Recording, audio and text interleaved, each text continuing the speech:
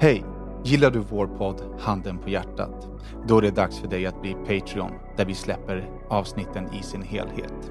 Varje vecka kommer vi släppa en kortare version av våra avsnitt gratis till er här. Vill man ta del av hela våran podd så går man till patreon.com/handenpahjärtat och stöttar vårt arbete så att vi kan fortsätta podda för er. Tack så mycket!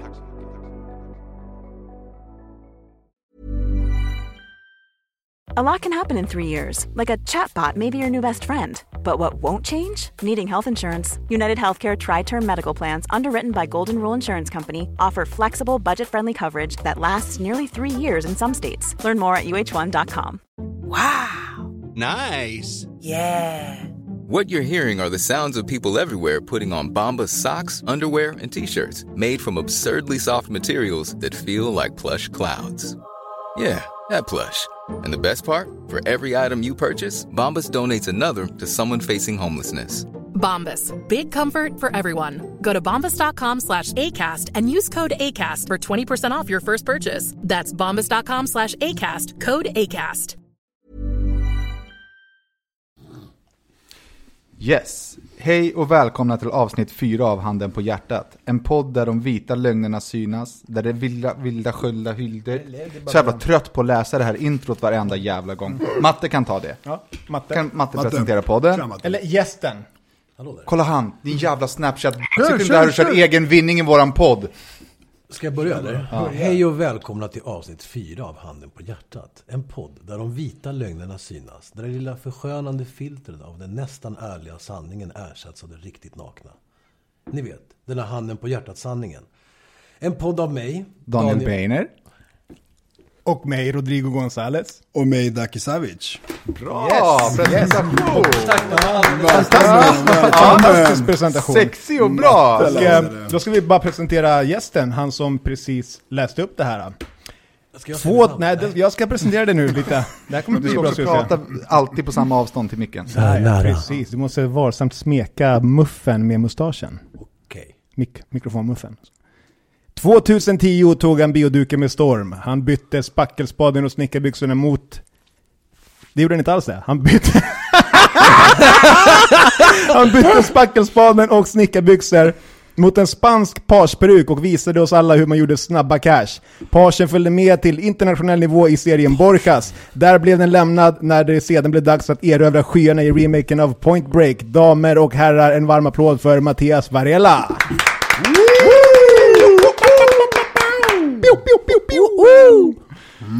Där kan du få tillbaka den. Sådär. Parsen. Då är vi här. Parsen, minns du den? Jag har faktiskt lite pars igen nu. The Pars. Har du det? Jag tror jag kommer ha pars på torsdag. Faktiskt. Du kommer ha det på torsdag? Jag tror att det blir pars på torsdag efter lunch. Någon gång vid 1:30-2 tror jag parsen åker på. The Pars. Ja, en annan pars. Ja, av en indisk kvinnas Indian hår med största sannolikhet. Gjort på riktigt indiskt hår. Ja, det är de bästa perukerna i världen görs av indiskt hår. Ja, och det kostar silkeslent hår. $1000 men det är liksom fair trade. Det hoppas jag. Jag har inte haft någon kontakt med någon av kvinnorna vars hår jag har burit. Någon gång. Men det är alltid kvinnohår som man sätter på mans peruker. På mans huvuden. Ja du, det är en bra fråga. Det kan inte jag svara på. Men jag tror, det skulle förvåna mig mycket. En och annan supersnubbe finns det ju med bra hår. Kom igen, det gör det ju. Gammal yogi liksom. Han har bra svall. Han har ju börjat få sitt glitter i håret nu också. Silver stripes. Ja, det är bra. Det är som militära rankings. Ja, precis. Manligt svall, absolut. Mansvall. Absolut.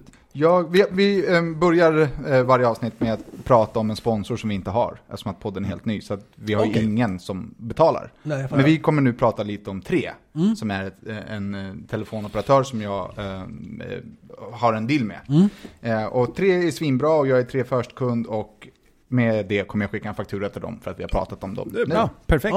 Grymt. Jag skulle vilja bli 3 först-kund. Mattias Varela, det måste vi väl kunna lösa. Daniel. Ja, det går att lösa. Dra lite tråd där. Ja. Jag kommer ju skicka det till 3 tillsammans med faktura och en ny kund. Wow. Ja, exakt. Vänta. Är jag då nu din manager? Nej. Det vill jag göra väldigt tydligt. Kommer jag få någon form av procent? Nej, absolut inte. Nej. Utan vad du kommer få är telefonräkning. Ja, alltså en ännu hjärtligare vän som finns där för dig. Ja, jag förstår. Jävlar. Ja. Men jag tänkte vi kan kicka igång där lite med att du och jag har ju varit vänner väldigt länge nu. Ja. Och, alltså det är ju nästan sjukt. Ja, det lät lite som att det var nästan för länge på dig. Nej. Att vi har stått ut med varandra. Nej, men jag tycker med att man blir varse om hur jävla gammal man är. Ja, hur tiden går. Alltså hur tiden har gått. Alltså att, nu är man ju en vuxen man liksom. Ja. Fast du har varit vuxen man i minst 22 år. Där kom det. Och vi kommer komma tillbaka till det här under alla avsnitt. Men Rodda som har passerat 40 med Roger. Precis. Och ett av de första minnen jag har från vår vänskap är en kväll när vi umgicks. Du, jag, Oskar och Gustav. Det kan ha varit någon fler. Oskar Borg och Gustav Skarsgård.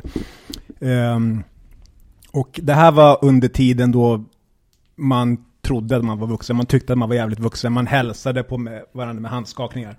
Det var väldigt viktigt. Man skulle hälsa med en handskakning. Och om man drog så skulle man säga hejdå. Och så skulle man skaka hand och så drog man. Och just den här kvällen... för Danne är det helt liksom... Vad är det här din definition av vuxen? Att ni skakar hand? Snubben har bott hemma tills han är 42.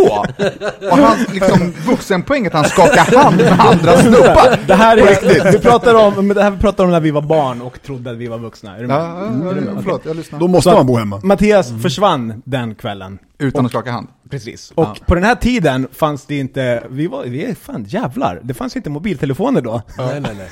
Det fanns inga... Nu om någon drar, då kan du kan ju messa Ducky och bara, vad fan är du? Och sen så svarar inte han självklart. Men du kan ju göra det.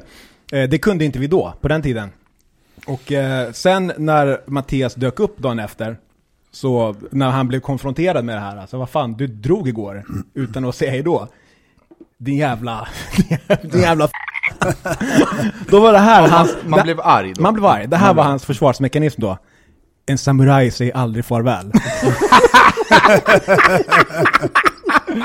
Shit, vilken samurajbläck han är då. Och då fanns det ingenting att säga, för då, man blev ju helt avväpnad. Men är det en samuraj? Du är en samuraj. Men är det Bläckan utövar? Ja, det tror jag. Samarianska. Han är ju trollkarl. Ja. Vart man än är så är han bara borta på ett fingerknäpp. Men alltså, och ingen vet någonting. Det handlar ju om, alltså det är många människor som har stark integritet. Har ju behov ibland av att säga, nu taggar jag. Och då skiter man ju i att säga hej då. Då har man inte det sociala behovet av att... Men Bläckan har ju gjort det så mycket så att nu heter det ju att man gör den Bläckan. Jag gör en Bläckan. Man bläckar. Alltså, man bladar inte längre. Man bladar inte längre, man bläckar. Det riktiga Bläckan, det är att man inte ses alls. Liksom. Mr. Magic. Och ett annat minne från den tiden är en övernattning hos dig. Oj. Och jag håller på att somna, det är släkt. Jag håller precis på att falla in i den här dvalan. Ligger du på madrassen i pojkrummet nu? Är det där vi är? Jag tror att det är där vi är. Precis. Det är hemma hos dig. Det är hemma hos dig. Vi är hemma hos dina föräldrar på Zinkensdamm. Ja, Zinkensdamm. Ja. Och jag håller på att falla in i den här dvalan, precis. Och så tänds lampan. Så att jag öppnar ögonen och jag tittar. Då går Mattias lillebror. Han kliver rakt in i rummet. Han drar ner kallingarna. Han ställer sig och pissar i väggen. Han går tillbaka. Och han är så bra så att han släcker lampan. Och sen går och stänger dörren och så går han och lägger sig. Och jag somnar ju om självklart. Du somnade om självklart? Ja, för alltså jag låg i dval. Jag visste inte ens om det här var en dröm eller inte. Där måste man säga nej. Där är det inte självklart. Är det självklart att man somnar om efter någon har fjölat sitt face? Jag somnar inte i mitt face. Alltså det är inte okej. Han pissade i väggen. Ja. Längst bort i rummet. Så du skvätte? Nej. Inte så. Men det var inte så att han kom och pissade. Det här var ju väldigt lite. Och Rodda somnade om, självklart. Ja, jag gjorde inte det. kunde ju varit en dröm liksom. Jag kunde inte somna. Ja. Du var också vaken när det hände? Ja, jag kommer ihåg det. Men jag tror att, jag vill inte paja list. Jag tror att det var ännu roligare. Jag tror att han kom in, som jag minns det, så kom han in och öppnade garderobsdörren. Han kom in och öppnade garderobsdörren och pissade typ in i garderoben. Så jag lackade ju. Bara, vad gör du på spanska? Hur låter det på spanska? Oye, que coño haces? Oye, te coxlasis. Exakt. Faktiskt, vad duktig du är. Riktigt, jättebra där. Och så vaknade, eller mina föräldrar var ju, eller fortfarande, de är fortfarande spanjorer. De var spanjorer. Och nu fortsätter de att vara det.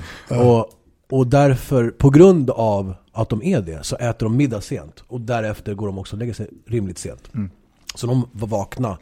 Och mamma liksom sprang in och bara, vad fan gör du?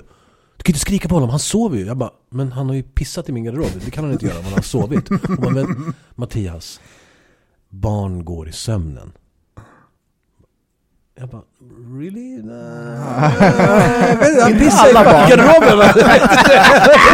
Så jag var ju inne på att slå honom. Jag var ju väldigt ung. Vi var 14-15 år. Så han måste ha varit 7-8. Men kan det vara så att han bara prankade dig? Jag hoppas det. Han är ju en av de roligaste personerna jag känner. Och det är klart att jag är partisk för att han är min biologiska bror. Om mamma har gett alibi, så när han går i sömnen, då är det lugnt. Och då är det bara varje dag och pissa vart. Du kan aldrig köpa en mammas alibi till sin son, för att det kommer alltid vara för hans bästa. Alltså en mamma med sin bebis, det finns ju inget starkare band liksom. Du kan inte lita på henne. Hon ljuger ju. Hon hade ju sagt vad som helst för att jag inte ska vara lack på honom. Ja, det är för sig sant. I det läget. Ja. Jag har ju själv. Men han hade ju fortfarande kunnat utnyttja det. Men det gjorde han ju hela sin uppväxt. Alltså men i princip, han kunde ju liksom ohämmat fucka med mig för att han hade mamma som en skyddsängel över hans axel. Konstant. Just för att åldersskillnaden är så stor mellan oss. Så var det inte i min familj, kan jag säga. Där fick man på käften direkt. Ja, jag fick ju av min far. Alltså mina bröder, de slogs ju som att det vore Mordor varje dag. Det var rutor och flaskor och knivar och yxor och luftgevär, alltså hela tiden. Ja, men jag kan tänka mig alltså.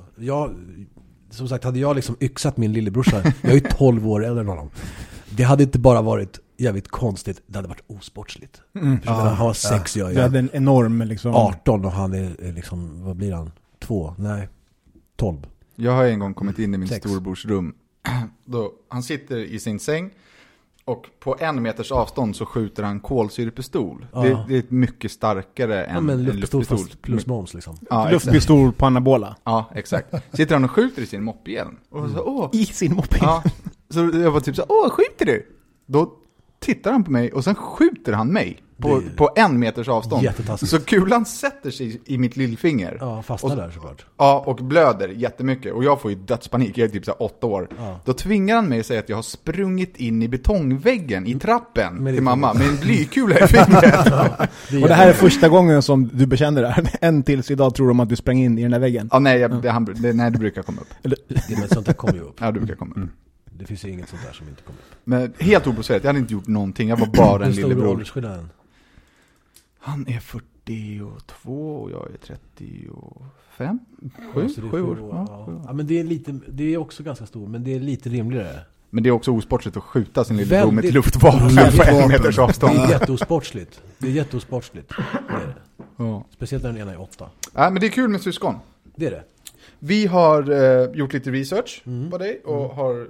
Som att ni behövde göra det. Men, har lite frågor som vi tänkte ställa till dig. Ja, okej. Shoot. Jag har både högt och lågt i min jag kan tänka mig. Ja. Nej, men första frågan är så här, som det går egentligen bara ut på att jag är fett avundsjuk. Jag vill också. Så då, berätta för mig. Du hade det ganska tufft som skådis i början. Det gick inte riktigt som du ville, vad jag har förstått. För det tog ju rätt lång tid innan du faktiskt blev den... etablerade, så att säga. Exakt, som det är nu. Men så är det väl kanske med alla karriärer. Nej. Alltså jag tror i huvudsak på att det har att göra med... Eller är frågan ställd? Nej, du kan prata. Alltså jag tror, om jag ska vara nakna sanningen, heter inte podden det? Nej, handen på hjärtat. Handen på hjärtat. Nästan, det är nästan samma. Det är samma känsla. Det är nakna sanningen. Det är den latinska tolkningen av handen på hjärtat. Det är minus det lutheranska. Mer passionerat. Nej, skämt åsido, jag tror anledningen till att det tog så lång tid har med etnicitet att göra. Tror du? Ja, jag vet det. Det är bara jag, Fares. Det är inga andra. Alltså... Det är ingenting jag vet. Det är ju Sverige ett nötskal. Nej, men det är så. Alltså det är så. Jag kan säga att det är så. Och liksom, jag har gjort det bästa jag kunnat av de korten jag har fått. Och sen då har jag försökt liksom till och med kanske kika på ett kort som inte är mitt. Alltså jag har gjort allt jag kunnat. Och det har tagit den tiden det har tagit. Sen har jag inte gått den traditionella vägen. Alltså jag hade ju kunnat livnära, eller förhoppningsvis kanske kunnat livnära mig på skådespeleriet tidigare. Om jag hade valt att göra teater och köra hela den resan. Som många har gjort. Men det har varit extra jobbigt för att när regissörerna, när producenterna, när manusförfattarna, när författarna sitter och författar sina historier, så visualiserar de huvudkaraktärerna snarlika sig själva. Förstår ni här problematiken i rollsättningen då? Och när du som konstnär som visualiserar liksom historien före alla andra, det vill säga den som sitter och håller i berättelsen, ska ge jobb till olika individer, så blir det lätt så att man kastar utifrån sitt egna perspektiv på samhället och på hur folk ser ut som gör vissa saker. Så vissa typer av roller får vissa typer av etniciteter och andra typer av roller hamnar hos andra etniciteter, och nidbilden av olika invandrargrupper kan vara mer eller mindre, ni hajar. Det kan vara en anledning. En annan anledning kan vara att jag var jävligt dålig och det tog ett tag att bli bra. Det kan också vara en anledning. Men, det kan vara det. Ja, det är klart. Det är klart att det kan. Men det hade också varit en naturlig anledning för att det tar tid att bli bra på saker. Det tar 10 000 timmar, säger du. Jag skulle vilja säga att det tar ännu mer. Alltså, då kan vi bara säga, alla ni som lyssnar på podden, det här är våran 4:e timme, så bear with us. Det kommer bli bra liksom. Ja, men det tar ju lång tid att bli bra på någonting. Och jag menar, det tar tid. Men om man nu, frågan är egentligen så här, du var ju med och egentligen byggde min karriär. Du har ju stått med mig på alla fyra och sågat och lagt golvplankor och lagt målat tak, och varit med och byggt salongbetong från grunden. Med hantverksmässigt så var det där hjälpte till. Från det att du nu är Hollywood-skådis. Som är, alltså det är så fett så att det liksom det är grymt. Det är så fett. Det är jävligt grymt. Ingenting är fetare.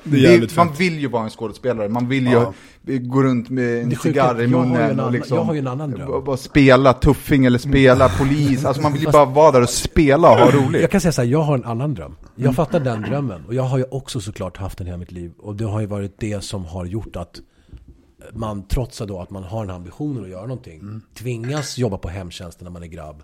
Och man vet så här, fan jag duger. Jag kanske till och med är i en bra värld med liksom rätt väderförhållanden, till och med bättre än många andra. Och jag får inte jobben för att de vill att jag ska spela Mischa eller liksom Jorge eller Juan eller Pedro. Och då är det just den här drömmen och ambitionen att få bli den här då. Inte nödvändigtvis filmstjärnan i mitt fall. Min ambition var mer att få skådespela med de bästa i världen, att få vara delaktig i de här historierna som jag själv har växt upp med. Det var mer viktigt för mig. Nu på äldre dagar så börjar jag ju drömma om att jag vill bli fotbollsstjärna och försöka hitta manus där jag får spela fotbollsspelare. Jo, men det är ju game over för mig. Jag är 35 år. Det är det jag ska komma till. Det som jag tänker är fett. Men det där förstod jag. Ja, men det jag tänker är fett med det är att man får vara massa grejer som man aldrig kan bli. Precis. Aldrig någonsin. Ja, man kan vara en bank. Jag har alltid velat vara en bankrånare. Jag skiter i. Alltså, hur fett? Planerat bankrån, bultet, allt det där. Och sen jag vakna. tycker Och ingen tar det. Frågan är, den här frågan är lång. Hur fett är det inte? Jo.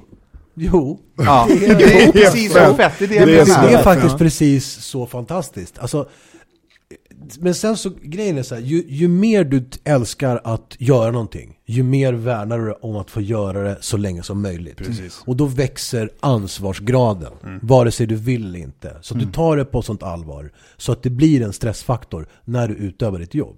För att du är rädd för att förlora det. Ja, men såklart. Exakt. Och den rädslan i vårt jobb, det jag gör, är kompetitiviteten och liksom det är så förhållandevis få jobb i förhållande till så många som vill ha dem. Så att absolut, du njuter av varje sekund. Samtidigt så måste du också ta det på ett sånt jävla allvar att det blir ganska stressigt. Stressen in i det. Men om jag ska svara på den här peppfrågan, alltså det är klart att jag känner mig, om jag nu med handen på hjärtat här, om jag ska vara helt ärlig, så jag känner att jag haft en extrem tur. Speciellt vad som hände mig efter Snabba Cash 2.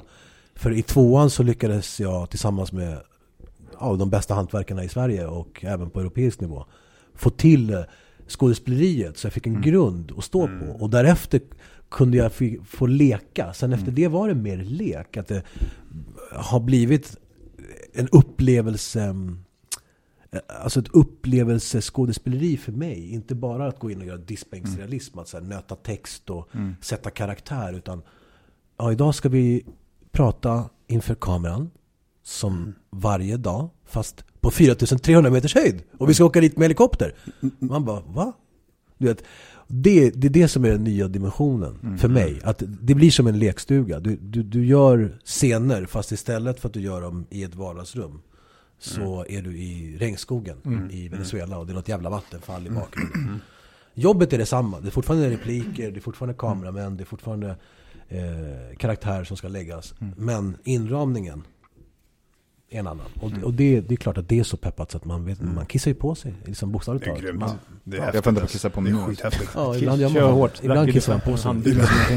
Men när vi ändå snackade lite, vi var inne på Dannes och salongen och att vi var där och hjälpte till och byggde och så.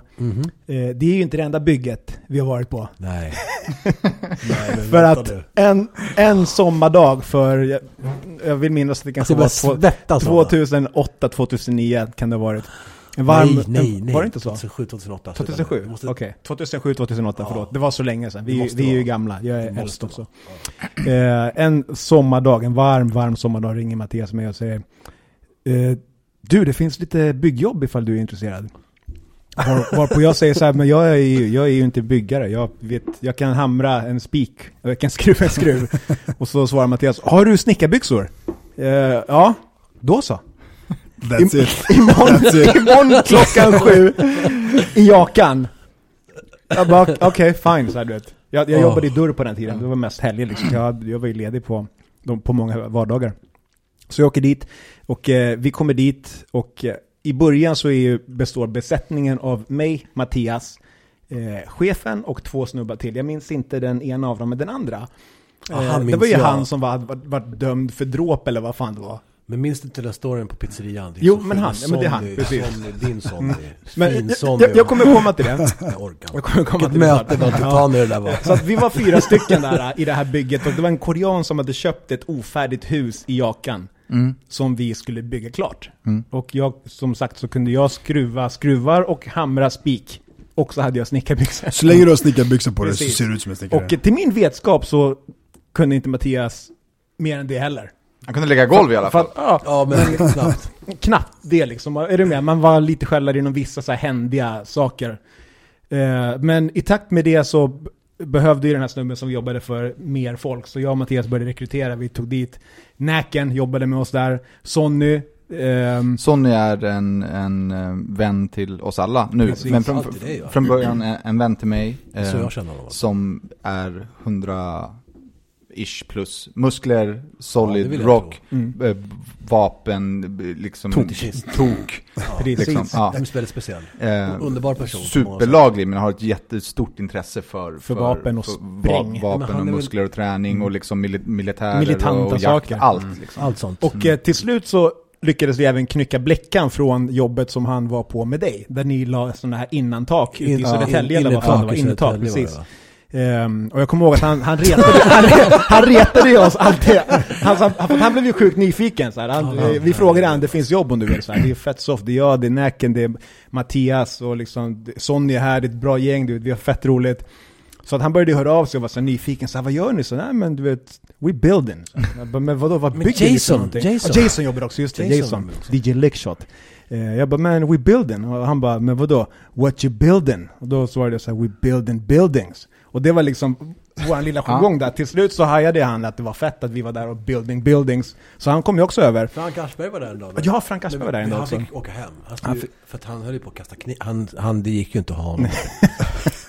Det var alltså inte ett riktigt bygge. Det var inte ett riktigt bygge för att våra arbetsdagar såg ut så här. Vi kom dit och sen så skruvade vi lite skruvar och hamrade lite spik och kanske så här spacklade lite väggar, du vet, polerade lite någonting. Polerade på ett bygge. Vänta, ni polerade på ett bygge. Okej. Alltså, vänta. Det här kanske var i 1,5-2 timmar och sen så var klockan 10 någonting. Då tog vi lunchrast. Den gick ut på att vi gick till Jakobsbergs centrum, köpte fotbollsskor på en stadionbutik som höll på att stänga ner, så det var rea på allting. Köpte fotbollsskor, köpte fotboll, gick tillbaka, det fanns en fotbollsplan bredvid det här huset. Spelade fotboll i 3 timmar. Men det var också det här bygget ni inte fick något betalt för. Nej, det fick vi betalt för, men sen så när vi gick ett annat så... vi var där hade du en fråga förresten? Nej, vi ville bara prata. Jag kommer inte ha frågor till Mattias, jag kommer bara ha gamla anekdoter och minnen som vi kan prata och fylla ut med. Precis. Ja, precis. Daniel vi köpte fotbollsskor och spelade fotboll i ungefär 1,5 månad. Nu höll jag på att säga så går det när man anställer chilenare. Precis. Men det kommer jag inte säga, för det är inte politiskt korrekt. Nej. Men det var så det gick när man anställde er. Jag är ju från Spanien då. Samma. Europeisk. Nej, jag är från Europa. Nej, men alltså skämt åsido så är det så här att fotboll är kul. Fotboll är kul. Roligt. Alltså. Fotboll är roligare än att jobba. Det var en fett fin sommar. Det var en jättebra sommar. Ja, det gick ju ett helvete ganska fort det där. Ja, för jag vill minnas att det var någon som inte betalade. Sen var det ett jävla liv. Det var ett jävla liv. Det var ju, nu var jag på väg att göra en PK-groda också genom att säga att kinesen, fast han var ju korean. Han blev ju skitlagt. Men alltså, om ni gör, vet ni vad det skulle kunna göra? Jag fick en idé här, för jag känner att det här är avsnitt, vad sa du, 3? 4. Jag har inte hört om andra, men jag känner er så pass väl att jag vet att det här kommer bli knas. Ni får kalla det för ett Vintagepodden. Så här, en podd som om det skulle varit 99. Är du med? Eller Tidsmaskinspodden. Ja, Tidsmaskinspodden. Men har vi sagt någonting nu som man inte får säga på riktigt? Nej. Däremot har vi sagt vi var på väg att säga någonting som... Förutom att indianen är skyldig cash. Ja, fast det var inte eller han korean. som jobbade. Nu har du kallat den...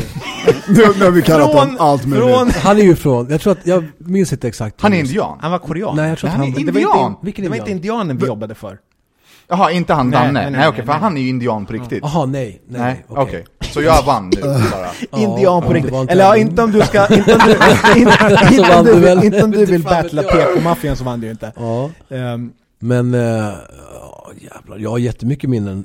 Ett minne från Rodda dök upp nyligen när jag och min sambo skulle flytta.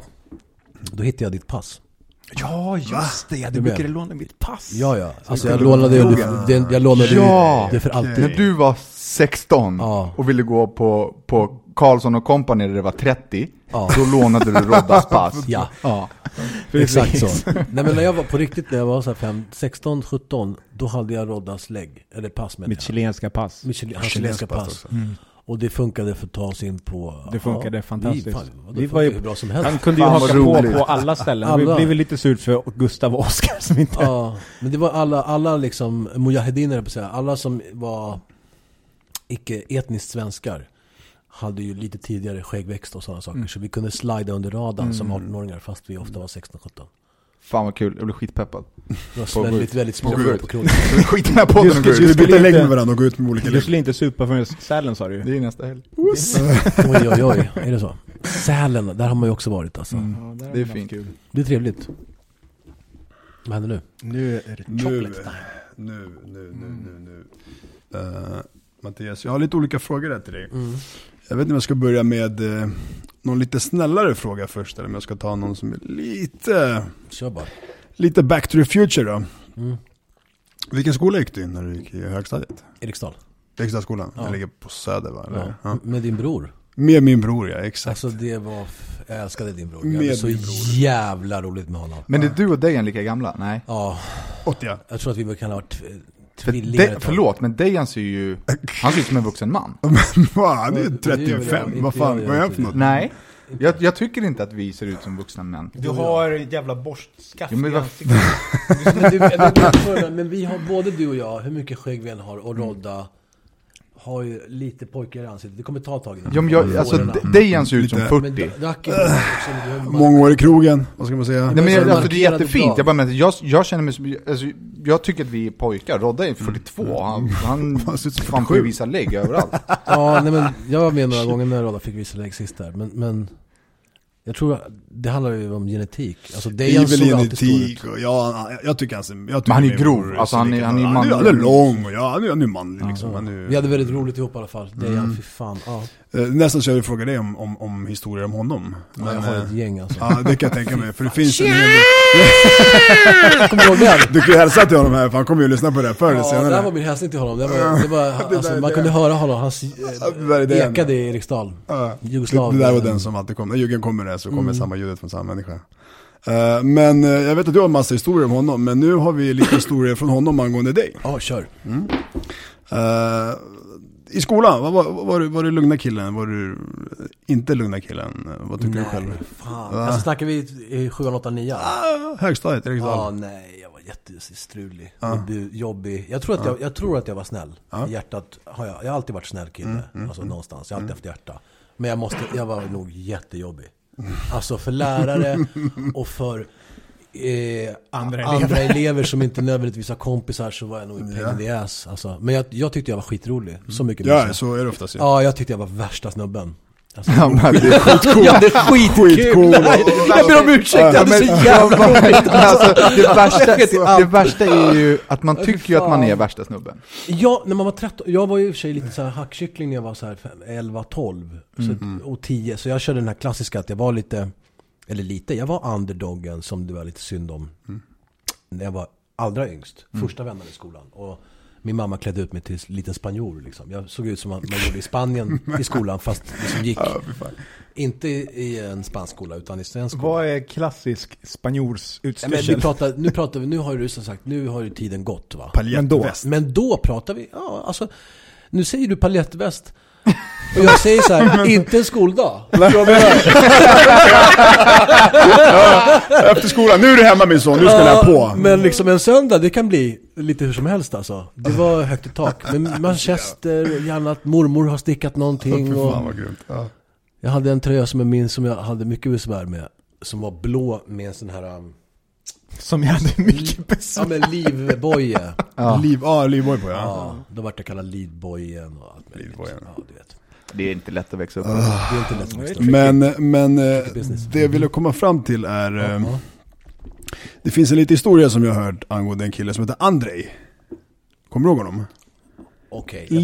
Liten. Okej, ja. Jag kommer ihåg. Du kommer ihåg honom, men frågan om du kommer ihåg historien som jag kommer komma med. Jag är nästan 100% säker. Det är sån här historia som man kommer ihåg för att man har 5, 6, 7, 8 dagar efter det har hänt. Okej, och komma ihåg historien. Men kör, jag tror att det är samma. Versionen som jag har fått. Kan inte han få... Ska han berätta? Du berättar först då? Ja. Okay. Så får vi se om du prickar rätt historia. Om du gör inte det så får vi en till historia-bonus. Det är en bonus. Alltså, det är win-win för dig och lose för mig. Exakt, handen på hjärtat. Kan vi börja med att prata om vem Andrej är? Andrej är en... en karaktärsbeskrivning bara. Du känner honom? Ja. Jag gör inte det. Jag kan berätta om han är i min värld. I min värld var han en man, bara att jag säger man, en kille som bara dök upp i vårt plugg. Som inte hade gått där samtidigt, men som dök upp typ. Låt oss säga att han kom in när jag hade gått 1,5 år i Eriksdal. Eriksdal var en speciell skola i svenska mått mätt, just att den var så enormt jävla stor. Och att vi hade någon slags utbytesprogram med en massa förorter. Och att det var rena jugoslavklasser där de hade inte in 3-4 svenskar för att det skulle bli någon ordning. Det funkade ju inte. Med handen på hjärtat. Det var ganska struligt i F-korridoren.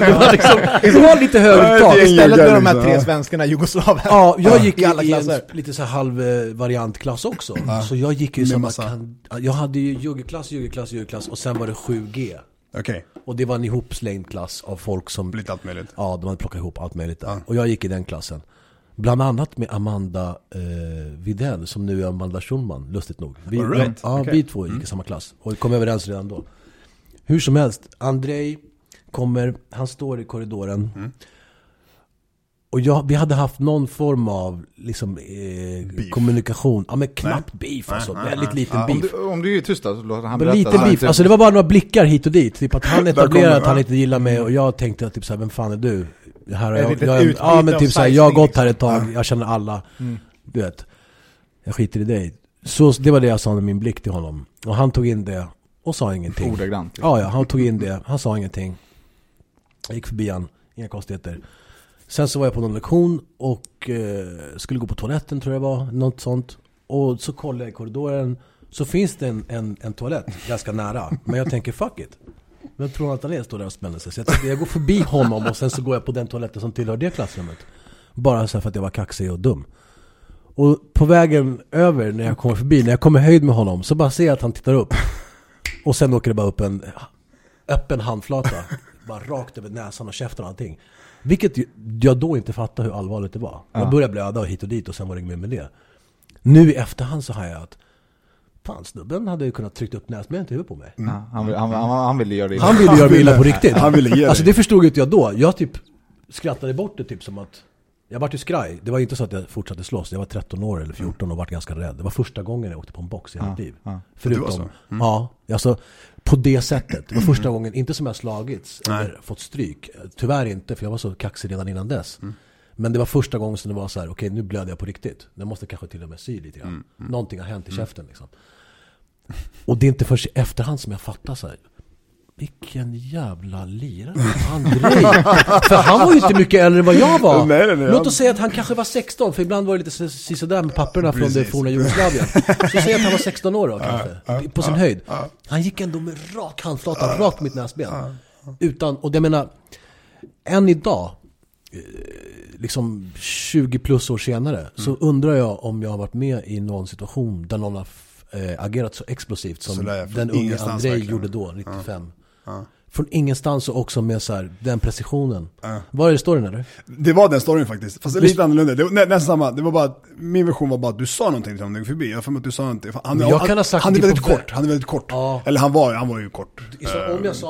Om jag sa någonting, vilket jag garanterat gjorde. Så bra minne har jag inte. Men om jag sa någonting, vilket jag säkert gjorde, då sa jag det på vägen i vår första möte. När jag gick förbi och sen gick in i klassrummet och satt där och tänkte, vem tror han att han är? Jag går och pissar, går ut, ser honom. Det här är ju så överlagd. Han planerade dådet. Jag är planerat, kanske så här, han kanske får en örfil, vem tror han att han är? Och sen så slutar det med att jag nästan svimmar och går gråtandes därifrån. Men har du korrigerat korridorsblicken efter det? Det är klart, alltså det fick man göra direkt efter det. Alltså för att jag trodde ju att den redan var korrigerad. För grejen är att när man får vett inslaget i huvudet så funkar det tyvärr. Alltså, jag har en polare som säger det, men det enda som gäller det är att banka in vett i skallen på folk. För annars fattar de inte. Men jag tror att, jag vill inte se det så. Men däremot så, för den jag var som barn, i förhållande till hur jag växte upp med de värderingarna som var i samhället då, hur världen såg ut då, hur min far var och så vidare, så var Andrei smocka med facit i hand en av flera välbehövliga smockor som jag behövde få i livet. Absolut. I mitt fall. Och jag tackar Andrei om han lyssnade, för att den där behövde jag få. Och det jag menade var inte att det är det enda sättet att få folk att förstå, men man förstår när det händer. Ofta, det är så här, det finns en otroligt, som skådespelare, om man nu ska göra en liksom övergång till det jag håller på med, så är det så att det finns vissa grejer som är väldigt svåra att fejka. Och det är exempelvis när man ska göra en scen som bygger på smärta, att du har fått en smäll, eller att du har givit en smäll. Har du aldrig riktigt givit en smäll eller fått en smäll, så är det jäkligt svårt att gestalta det. Det är lite samma sak som att det är jäkligt svårt att veta hur det är att ha haft sex när man är oskuld. Precis. Det finns ett före och ett efter. En käftsmäll är väldigt tydlig. Det finns ett före smällen, och så finns det någonting efter smällen, och då gör det ont och så vidare och så vidare. Och känslorna. Och känslorna kring detta. Precis. Och hur det känns, inte bara som Daniel säger, inte bara med liksom smärtan, utan också psykiskt så här, vad fan, jag har blivit våldtagen, allt det där. Så det, för mig var det en viktig lärdom alltså. Men jag menar, det är roligt att jag kallar honom kort. Jag är 1,79. Så att jag är inte jättelång. Men då var du kanske... Ja, men då var jag kanske 1,69. Han var ju kortare hur som helst, eller? Han var kortare än mig. Han var kortare, ja. Men han var ju bredare. Ja, han var argare. Han var ju jävla tegelstensklump. Han var argare. Innan jag hann tänka... För jag var ändå ett ganska glad barn, uppenbarligen. Jag hann tänka, vem tror han att han är? Jag ska gå vidare med honom. Han hann tänka, nu släcker jag honom. Och lyckades i princip. Jag menar, det var ju knappt så jag kom därifrån. Men apropå sådana situationer så... du och jag har ju inte alltid varit liksom helt i linje med varandras tänk. Med varandras tänk. Och hur man ska liksom... vi har inte dragit jämnt helt enkelt. Nej. Och vid något tillfälle har vi till och med stått panna mot panna. Ja. Och någon av oss hade antagligen fått vara Matte Padin 14 år och någon hade fått vara Andrei 16 år. Ja. Som tur är så hände inte det. Nej. Och man säger ju att kärlek börjar med bråk och allt sådär och allt är toppen så nu. Kan man säga. Ja. Men min fråga är då, vad är dina egentliga tankar och känslor om mig? Ja, och du vet med risk för att förstöra hela den här podden nu. Nu börjar det ryka om jag har sett på min Leonardo DiCaprio Wanna Be Hot.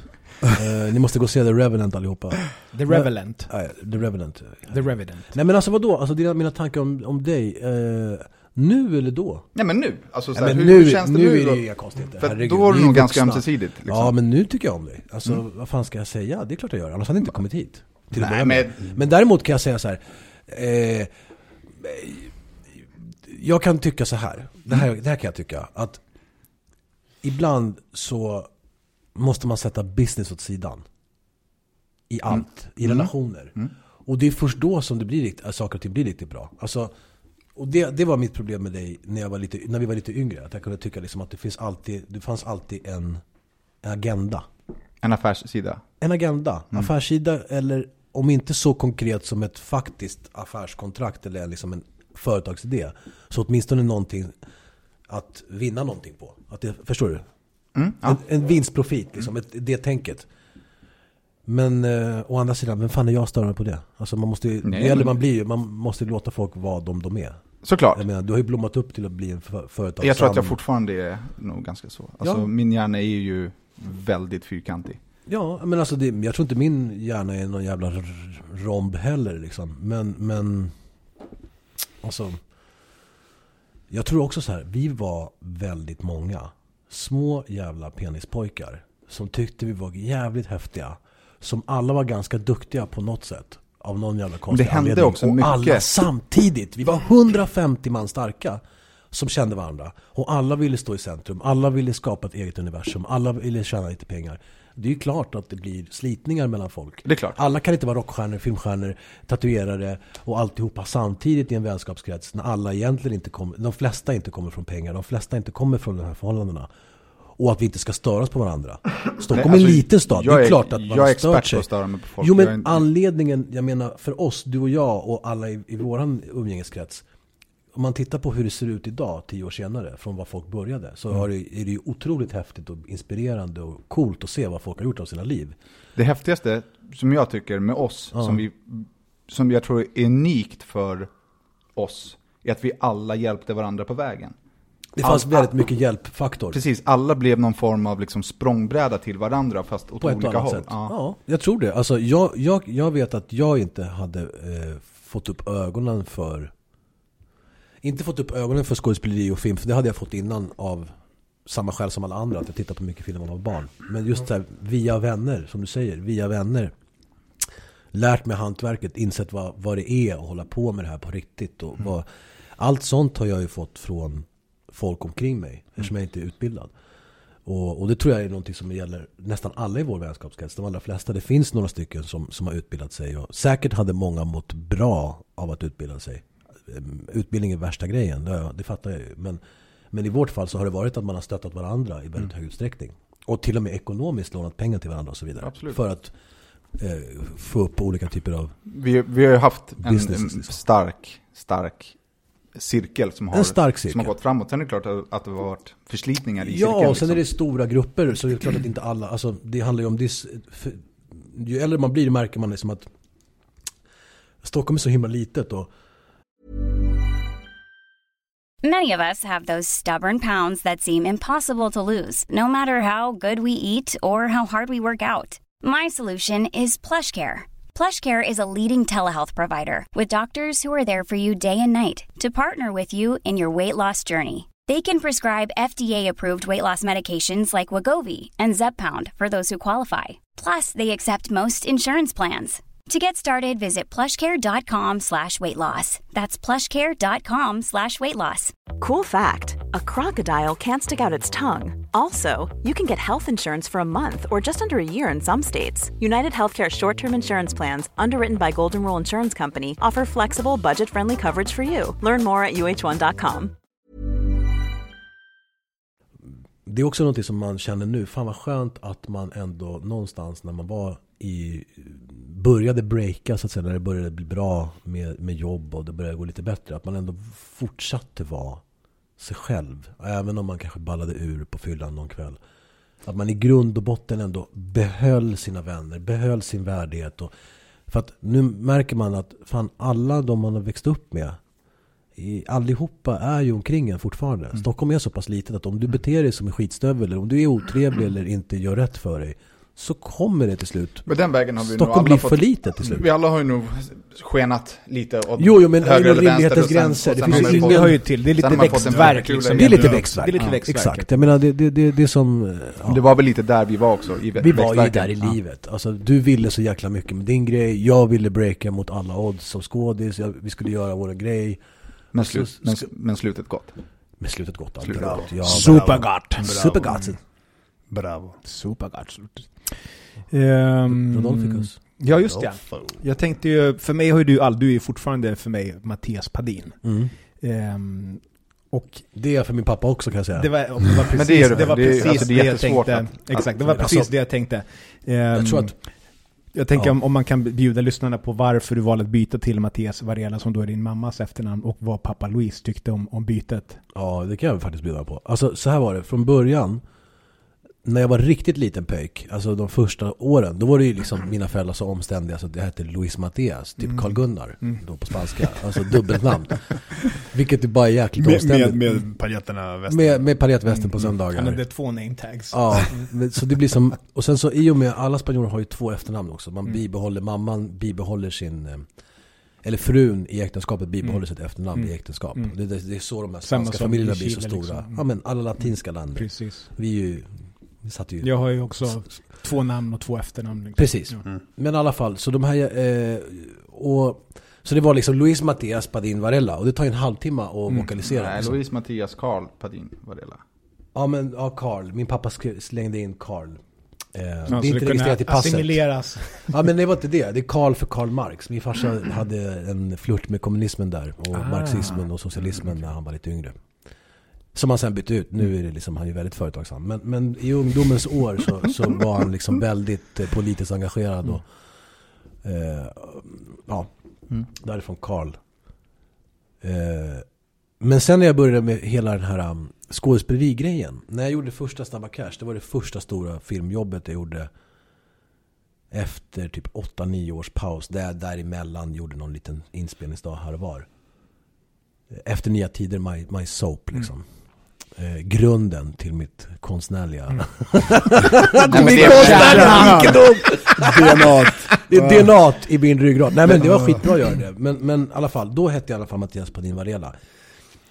Och det var liksom så här, det blev så godtyckligt hur mitt jävla namn uppfattades. Ibland var jag Mattias Padin, ibland var jag Mattias Padin Varela, ibland var jag Mattias Varela. Och då började jag tänka så här varumärkestänk. Bara vänta nu. Nu gör jag en film snart igen. Då blir det Snabba Cash 2. Nu ska jag åka till USA och träffa managers. Och Mattias Padin. Och de tyckte det lät som Sarah Palin. Jag bara, Sarah Palin, jag har inte ens tänkt på det. Jag har alltid tyckt att Padin, folk har haft så svårt att säga Padin ibland. När de ser mig, Mattias Padin. Man bara, men hur kan man ha svårt att säga Padin? Det är ju så här Padin, Lundin, Svendin. Det är bara för att du ser mig. Ja, de tänker, han kan inte vara svensk. Då kan han inte heta Padin. Det är helt otroligt. Man måste uttala Padin, Padan, hur som helst. Så då tänkte jag så här, men då satt jag och snackade med Carlos då, min agent i USA. Och satt vi babbla, och så säger han, men han bara, Mattias Varela låter ju mycket bättre. Ta bara bort det här Padin. Och jag tänkte så här, tror att det kommer göra någon skillnad? Han bara, ja det är klart, det låter sexigare. Det gör det ju. Det gör du. Ja, det gör det faktiskt. Jag hade hängt i luften där, men jag tyckte så här. Vi har läst när Pappa Louise Varela. Och det var exakt så då. Så jag sa där och då, jag fick feeling, vi drack en margarita. Min agent, han har mycket känsla. Och så sa jag, okej, jag gör det. Mattias Varela. Det blir Mattias Varela. Han bara, okej. Och sen så gick det någon vecka, och så ringde jag hem till Stockholm och sa till farsan, du, jag tänkte en grej. Jaha, vad har du tänkt på? Det här med mina namn. Han bara, vad fan menar du? Jag bara, men det låter ju inget bra, sa Mattias Padin Varela. Jag tänkte köra Mattias Varela. Han bara, vadå? Ta bort Padin? Jag bara, ja. Hallå? Hallå? Hör du med mig? Hör du med mig? Så han blev irriterad över det. Och jag förstår det. Men jag var tvungen att göra det jag var tvungen att göra. Men du gjorde det inte av illvilja? Nej, jag gör det bara för att kunna, alltså när man, alltså Sampad tror jag det var, en gemensam vän till oss alla, en person som har betytt mycket för mig i mitt liv och min uppväxt. Alltså jag tror att han sa någon gång att spelar man med dåliga kort så får man lära sig fuska. Och det är inte så jag har levt mitt liv, att jag har fuskat mig igenom det. Jag har jobbat väldigt hårt, men jag bytte tog bort Padin för jag trodde liksom att det skulle göra namnet lite sexigare på så sätt, lite mer markable. Och jag vet inte om det har haft någon som helst innebörd. Alltså du hade ju inte blivit sämre skådis eller fått jag har ju inte gig. blivit sämre skådis för att jag hette Padin Varela istället för bara Varela, men jag fastnade för det och jag fick feeling och kanske på något sätt så var det väl ett sätt att återskapa sig själv. Någon form av fågel Fenix, if you will. Typ Pamela Anderson gaddar över ståltråden igen. Med ett annat namn, inte Tommy. Nej, men det kanske är fåfängt, men någonstans nu när jag blir äldre, nu när jag är liksom 35 så tänker jag att det var lite fåfängt. Men jag tror att jag gjorde det för att jag ville få liksom en artistisk klang till mitt namn. Liksom. Det låter väldigt rimligt. Plus att du det berövar amerikanerna från att skända din pappas efternamn. Ingen kommer gå runt och säga Padin. Ja, men Padin eller Palin eller liksom. Jag tänkte fuck it. Varela, och det som jag hittat i alla fall är att Varela kan de alla fixar att säga det. Ja, alltså alla. På alla jobben som har tagit mig lite här och var i världen så har det aldrig varit något problem. Mattias däremot, som är både spansk och svensk, det har varit lite ibland så här. Mattias. Britterna har blivit mycket Mattias. Men jänkarna säger Mattias. Men ja, herre jävlar alltså, du vet. Jag hade ju velat heta Snake Plissken. Alltså, Snake Plissken. En tv-spelskaraktär. Ja, men det är Russell. Flyktade från New York. Ja, just precis, det. tack. Kurt Russell. Men, ja, jag tror också att när Joel Kinnaman, som också är en stor svensk skådis. Ja, det får man ju faktiskt det kan man ju säga utan att liksom sticka under stolen. Nej. Man behöver inte ens förklara nu för tiden om man säger hans namn. Men han hette Joel Nordström Kinnaman. Och det var så jag lärde känna honom när vi var 17 år. Och sen så tog han det beslutet innan mig. Långt tidigare än mig. Och han hade också en karriär långt tidigare än mig. När jag stod och skyfflade bajs på hemtjänsten eller snickra på seriösa byggen eller på det bygget som vi just beskrev. Med dråpdömda individer. Med eller utan ost på bygget då, så hade han redan en karriär igång. Och körde på Kinnaman-grejen. Och ja, I guess I got inspired. Ja. Men jag tänkte, kan jag tänkte vad fan, I can change my name. Jag som varumärkesstrateg kan ju tycka att det var ett bra val. Eller hur? Ja, du är faktiskt lite av en varumärkesstrateg. Det tycker jag absolut. Mycket bättre med Varela. Eller hur? Ja, det låter bättre. Lite Antonio Banderas. Antonio Banderas. Mattias Varela. Closer to the mic. Sí. Más cerca. Vad är din definition av en miljonär? Min definition av en miljonär är en person som har så pass mycket pengar att det tar mer än hälften av hans tid att se över. Det är en miljonär. Alltså när ens jobb blir att se över ens investeringar snarare än att jobba. Alltså då har man inget jobb längre. Ja, då har jag sjukt långt kvar. Tack. Ja, jag har en bit kvar. Alltså. Att jag har blivit väldigt omreviderad min syn på det där sen jag började jobba i amerikanska produktioner. Jag trodde att jag hade en känsla av vad rikedom var tills jag började jobba med amerikanska studios. Men det är ju ganska intressant det här med att liksom för 10 år sedan hade du ansett att du var miljonär nu. Ja, kanske. Och för 10 år sedan så hade jag ansett att jag var dödsmiljonär just nu. Ja, men det är inte. Nej, verkligen inte ens i närheten. Nej, jag har ganska... Så allt är ju relativt liksom. Ja, nej men alltså verkligen. Och det är relativt och också så måste man titta på om man ska vara jävligt tråkig och PK och liksom slapp i fisringen och sitta här och bara då måste man ju faktiskt konstatera att alla vi som bor i Sverige, alla romerna som tigger utanför era valfria ikan inkluderade, har det bättre än liksom 85% av världens befolkning. Så ser det ut. Nu är procentsatserna såklart inte så korrekta, men alla vi har det jävligt bra och vi här inne har det ju exceptionellt bra. Men nu har jag filmat i London den här Assassin's Creed som jag håller på att jobba på i Big up för det, det är ju sjukt. Tackar. Det är så jävla bra alltså. Dra åt helvete vad coolt det är alltså. Men i alla fall, och i och med att studion ligger där det ligger så har de bosatt mig i South Kensington som är ett område i London som är en motsvarighet till vad vi skulle kunna säga kanske Östermalm här. Men den graden av rikedom som jag har sett under de 4 månaderna jag bott här har jag faktiskt inte ens sett i Los Angeles. Det är vulgärt alltså. Folk har, det går till det kommer till en punkt att du blir så avtrubbad så att efter ett tag så märker du att du inte ens lägger märke till så här extrema jävla grejer som du ser. Så där det bara är så här, en hel gata med bara bilar som kostar 2 miljoner kronor uppåt. En hel jävla gata. Så här, alla fotgängare har italienska designerkläder för 100,000 kronor på sig. På en gata med 3000 människor som går. Till exempel så går du förbi ett mäkleri. Vilket mäkleri som helst. Vad är det för lägenheter som ligger ute? Så tittar du på priserna så är det 8 miljoner, 7 miljoner, 7,5 miljoner, 6 miljoner pund. Så det är alltså 7 miljoner gånger 13 kronor. Och då inser man liksom att det här med att vara miljonär, det man kan konstatera är att i Sverige så har vi framförallt en väldigt välmående, fortfarande, även om det håller på att förändras, så har vi fortfarande en ganska bred och relativt välmående medelklass liksom. Men det man ser när man är ute och reser, det är att det finns en jävla massa folk som har det ganska dåligt, och sen några stycken, och då att de där några stycken råkar vara 10 miljoner människor, och sen är de utspridda över hela världen. Ja, men folk är ju rika liksom. Definitionen av miljonär är ju helt klart individuell. Ja, och den förändras med åren tror jag. Ja, alltså, det gör den ju. Som sagt, för många år sedan så hade man ju ansett att en kille som gjort en Hollywood-produktion är miljonär. Eller någon som har 4 företag som går bra är miljonär. Ja. Men alltså så här, allt är relativt så här, vad är att gå bra? Jag menar, det är klart. Men jag tänker på hur man ser på det. Ja, precis. Om jag tänker på dig, när liksom så här, då tänker jag som han är klar. Man är inte klar. Nej, men det gör ju inte. Men och det är man ju aldrig. Det är det som är poängen. Alltså när blir man det? För att varje gång du tjänar pengar så vill du ju investera, göra mer pengar, man gör någonting, man tänker på sina barns framtid. Alltså, jo, men det handlar ju också så här, alltså olika i grund och botten så är det så här, hur mycket pengar omsätter du och vad behöver du omsätta för att snurra? Alltså det är väl intäkter och utgifter.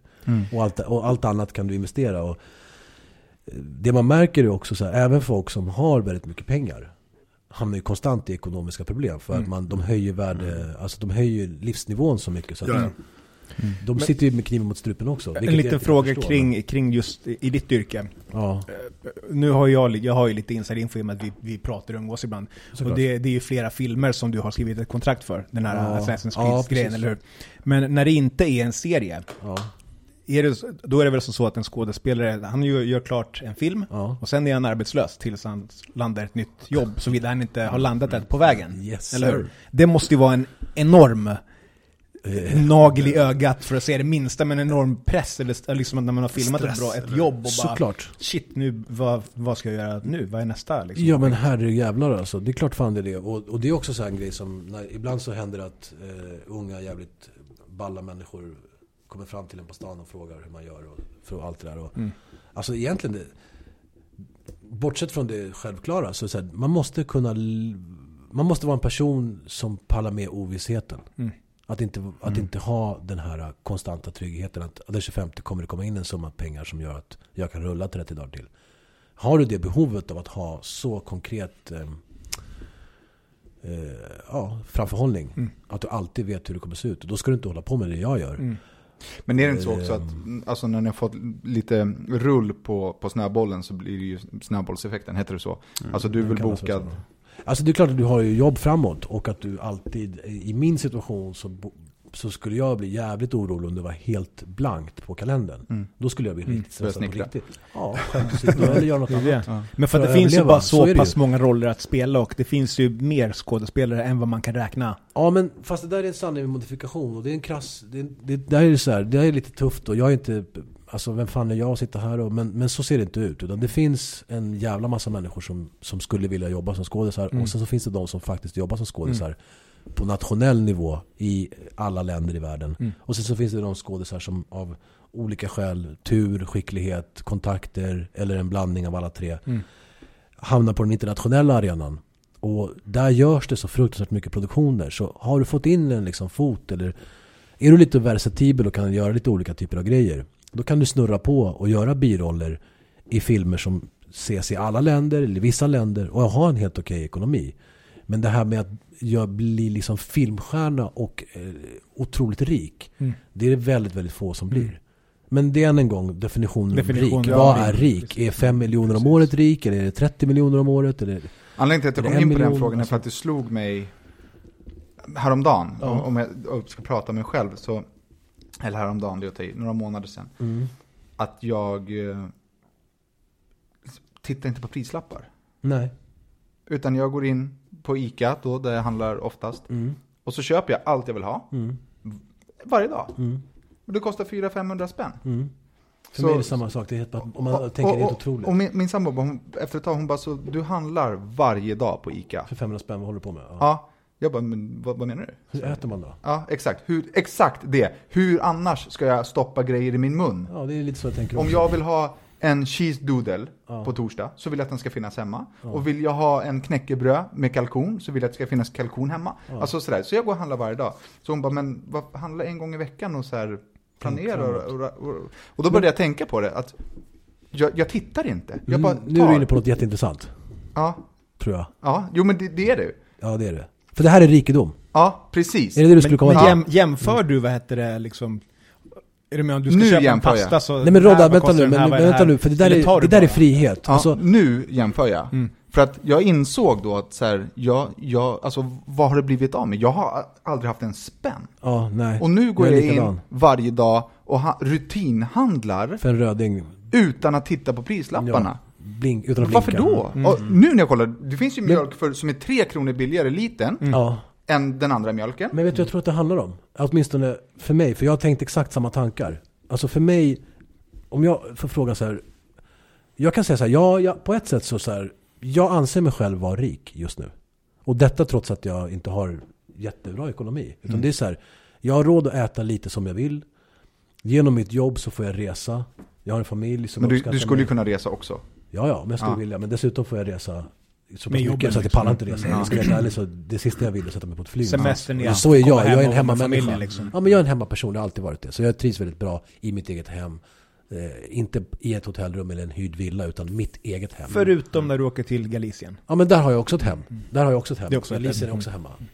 Men så jag menar, men jag anser att jag, Gustav Skarsgård, en av mina bästa vänner som vi alla i det här rummet känner och som ni alla lyssnare bör veta vem det är, pratar om det här hela tiden. Och han har god ekonomi, men han är inte heller rik på det sättet som folk kan föreställa sig att han skulle kunna vara. Nej, men det är också en grej. Alla tror ju att vi har så jävla mycket pengar. Men folk tror att jag är fantasiljonär. Men hallå, alltså folk kan ringa mig. Ja, jag vill inte gå in på det.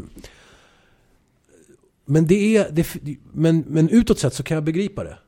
För att om man har råd att ha på sig de kläderna man känner för, så länge man inte har extravagant smak, att man ska ha den senaste Gucci-strutsdojorna för 33 000 spänn. Men så länge du håller inom rimlighetens gränser, och du kan ha den dunjackan du vill ha, du har klockan du vill ha, du bor mer eller mindre där du vill bo, förutom, alltså i rimligheten. Men då är man miljonär, det är det jag ska komma till. Alltså enligt världsbefolkningen skulle garantera att 9 av 10 säger ja, då är man miljonär. Så länge man inte behöver vända på sina kronor. När man går och handla mat utan att titta på prislappar. Och liksom, jag kan köpa en oxfilé, jag kan äta det här, jag kan imorgon åka ut och äta på restaurang varje dag jag vill, varje vecka. Ja, men då har du ju en god ekonomi. Alltså, alltså det är alltid relativt. Ja, men alltså jag skulle inte säga att du är miljonär. Jag skulle inte kalla mig själv miljonär. Jag tror att du har mer stålar än mig just nu dessutom. Men oavsett det, så utifrån ett globalt tänk, så ja. Men utifrån typ så här, jämfört med dem i London, så är vi uteliggare. Alltså jag har aldrig sett något liknande. Jag blev rädd, Daniel menar jag. Jag umgås för mycket med spelare. Alltså, du vet, jag blev chockad. Vi pratar om, alltså det bor 100,000-tals människor i Chelsea och Notting Hill och Kensington och South Kensington. Det är kanske 1 miljon människor som bor där. Och lägenheterna kostar mellan, för folk pratar om en bostadsbubbla i Stockholm och är jättestressade, och lägenheterna kostar mellan 5 och 10 miljoner i innerstan, ibland ännu mer. Lägenheterna i London på samma adresser kostar mellan 50 till 300 miljoner kronor. Och det är 3 rum och kök, 4 rum och kök. Det är inte liksom våningar. Men det är pengar och inget värde där. Alltså, pengar har inget värde. Man blir rädd. Vad är värdet på väg? Man tänker sig, vad fan. Det är sjukt, eller hur, Daki? Det är sjukt. Det är sjukt. Och läskigt. Det är också sjukt hur man hamnar i det tänket. Jag har aldrig tänkt att jag kan uppfattas som förmögen eller rik. Det är jag inte. Nej, men det går ingen nöd på mig. Men allt är ju relativt. Det är klart att man kan uppfattas som jätterik, Daniel. Det är klart utifrån sett. Jo, men folk tror att man har 5 miljoner skattade på kontot. Ja. Det kommer jag aldrig ha. Men grejen är så ser inte världsekonomin ut. Alltså vi lever ju, om man ska bli riktigt djup nu, alltså ekonomins det stora ekonomiska systemet som råder ser ut som så att vi ska ha väldigt mycket grejer, materialistiska saker, men vi ska också ha mycket lån. Exakt. Det är ju så bankerna ser till att det ser ut. Så att vi kan inte bli rika på samma sätt längre. Det här med att jobba sig rik, det går inte i Sverige att jobba sig rik. Du måste fakturera dig rik. Det kan vara möjligt. Kan man vara rik men inte förmögen? Ja, men vad jag menar, den här typen av rikedom som Daniel sa, men skattade miljoner. Det är väldigt få som sitter på liksom så här. Jo, men till och med de på Östermalm kan ha någon mille i backup. Men resten är liksom... Gemene man tror ju det. Ja, men, gemene man ute på gatan. Men kanske vill folk att alltså jag säger inte att, men folk kan ju vilja utge sig för att ha mer stålar. Absolut. Jag menar, nu ska jag bränna dig lite. Men så här som klockbloggen på Salon Betong, om man lägger ut Rolexar en gång i veckan. Ja. Och tar bilder på plast, Kawasaki Ninjor och Harley Davidsons och BMWs och... Fast det är ju lånesaker.